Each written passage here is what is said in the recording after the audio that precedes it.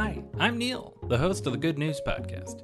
This is your source for good news, fun stories, and sonic joy. All of this goodness is coming to you from beautiful Chicago, Illinois.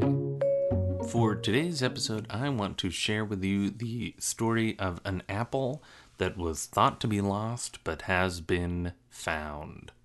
The heroes of our story are Addie and Jude Schoenemeyer, and apologies if I messed up that name, but they have what I think is one of the coolest jobs I've ever heard of. They run the Montezuma Orchard Restoration Project, and they are trying to find and reintroduce old heritage apple strains. Which brings us to the Colorado Orange, which is an apple that they thought was lost. As the name might suggest, what sets this apple apart is its skin color. It is orange, sort of peachy. Spoiler alert, I'm looking at a picture of one of these apples, and it is not exactly what you would expect from an apple. And that seems to be what led to its supposed downfall. About 150 years ago, the Colorado Orange was a very popular apple.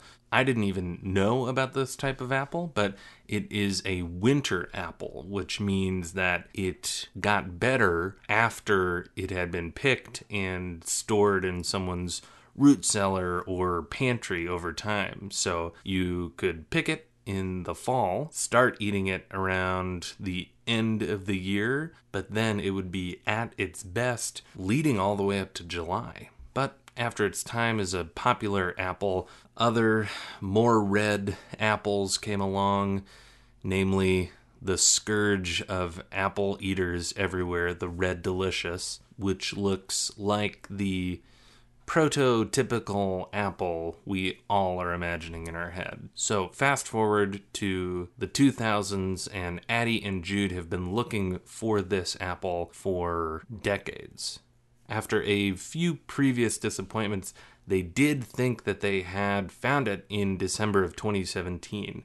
And here's how they confirmed that it was the elusive Colorado Orange. They sent it away for DNA testing, and it came back unique unknown, which means that there wasn't a good sample of it in the system. And this, I think, is my favorite part. The way that they actually ended up confirming it is going to a wax apple collection from the early 1900s, where they compared it against a wax apple of the Colorado Orange. So, as of today, they are about 98% sure that they have found the Colorado Orange, and recently they auctioned off saplings of the new trees, and the winning bid ended up being $2,000.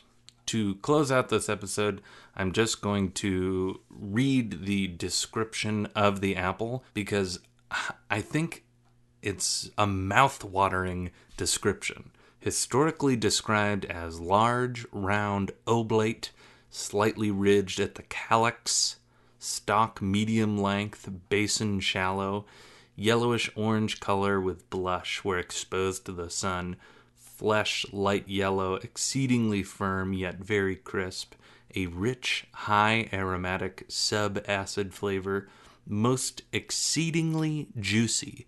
In fact, in flavor and quality, it is distinct and peculiar to itself, differing widely in both these characteristics from any other known apple. Thanks for listening. If you've got good news or an idea for the show, amazing. Send an email to hello@thegoodnewspodcast.fm. While you're at it, follow us on Twitter @thegoodnewspod. If you love the show, think about supporting our Patreon or reviewing us wherever you're getting this podcast from. Both are great. The music you hear on the show is from Poddington Bear. Have a great day.